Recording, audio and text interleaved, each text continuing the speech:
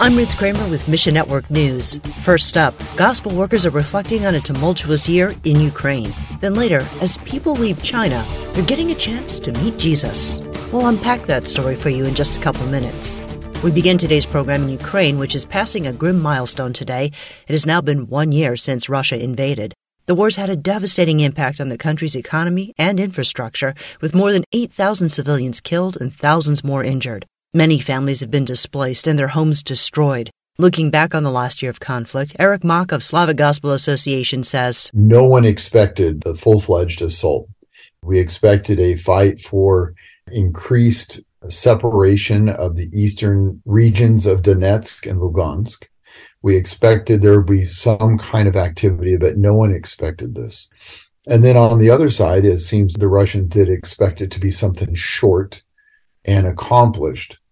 So no one really could have imagined that there would be a drawn-out conflict that was going to last entering into 1 year. Ukrainian churches are getting aid and gospel hope to their people. Find your place in the story at missionnews.org. We recognize that this war is not going away. So at SGA, we are continuing to get the message out that there's an overwhelming need, and we would encourage your listeners to be a part of helping us in serving the churches that we serve.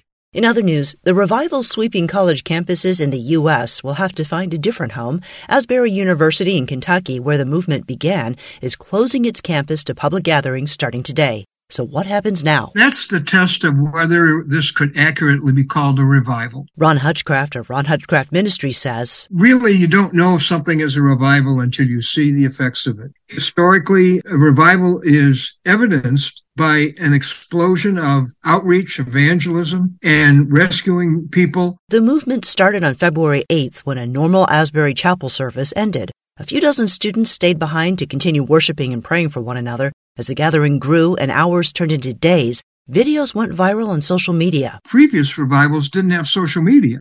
If God wanted to start something, he has some massive accelerants in our culture today. Some critics say the events of recent weeks aren't true revival, but rather emotion-driven hype. However, the more you get into the story of this, the more you see everybody talks about three things: love, peace, and worship. Well, those are characteristics of the holy presence of God that are kind of hard for man to generate, especially to sustain around the clock for a 2-week period of time. And hopes were high in December when China announced it was dropping the zero COVID policy and things started to open up. Today, we need to be praying for our friends there because there's going to be a lot of adjustments, some challenges as they move into this new era. Bibles for China's Kurt Rovenstein says the economy isn't bouncing back as quickly as hoped. Part of the problem, Chinese people are leaving the country on vacation or forever, and they're taking their money with them. A lot of the people who have the ability to do so are seeking opportunities outside of China. As the old saying goes,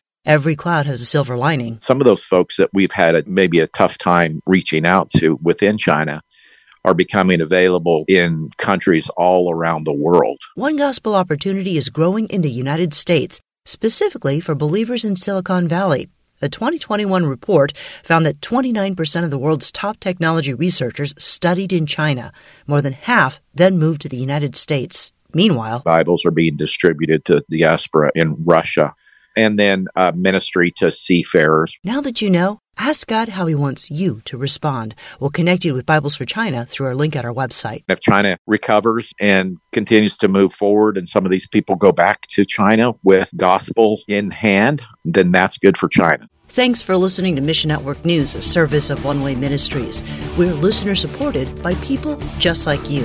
So by giving to Mission Network News, you enable us to keep the stories of God's kingdom coming. So join us here on Facebook, Twitter, or Instagram. You can also find us on Alexa, iTunes, or TWR360. And together, the Great Commission happens. Look for links at missionnews.org. That's missionnews.org. I'm Ruth Kramer.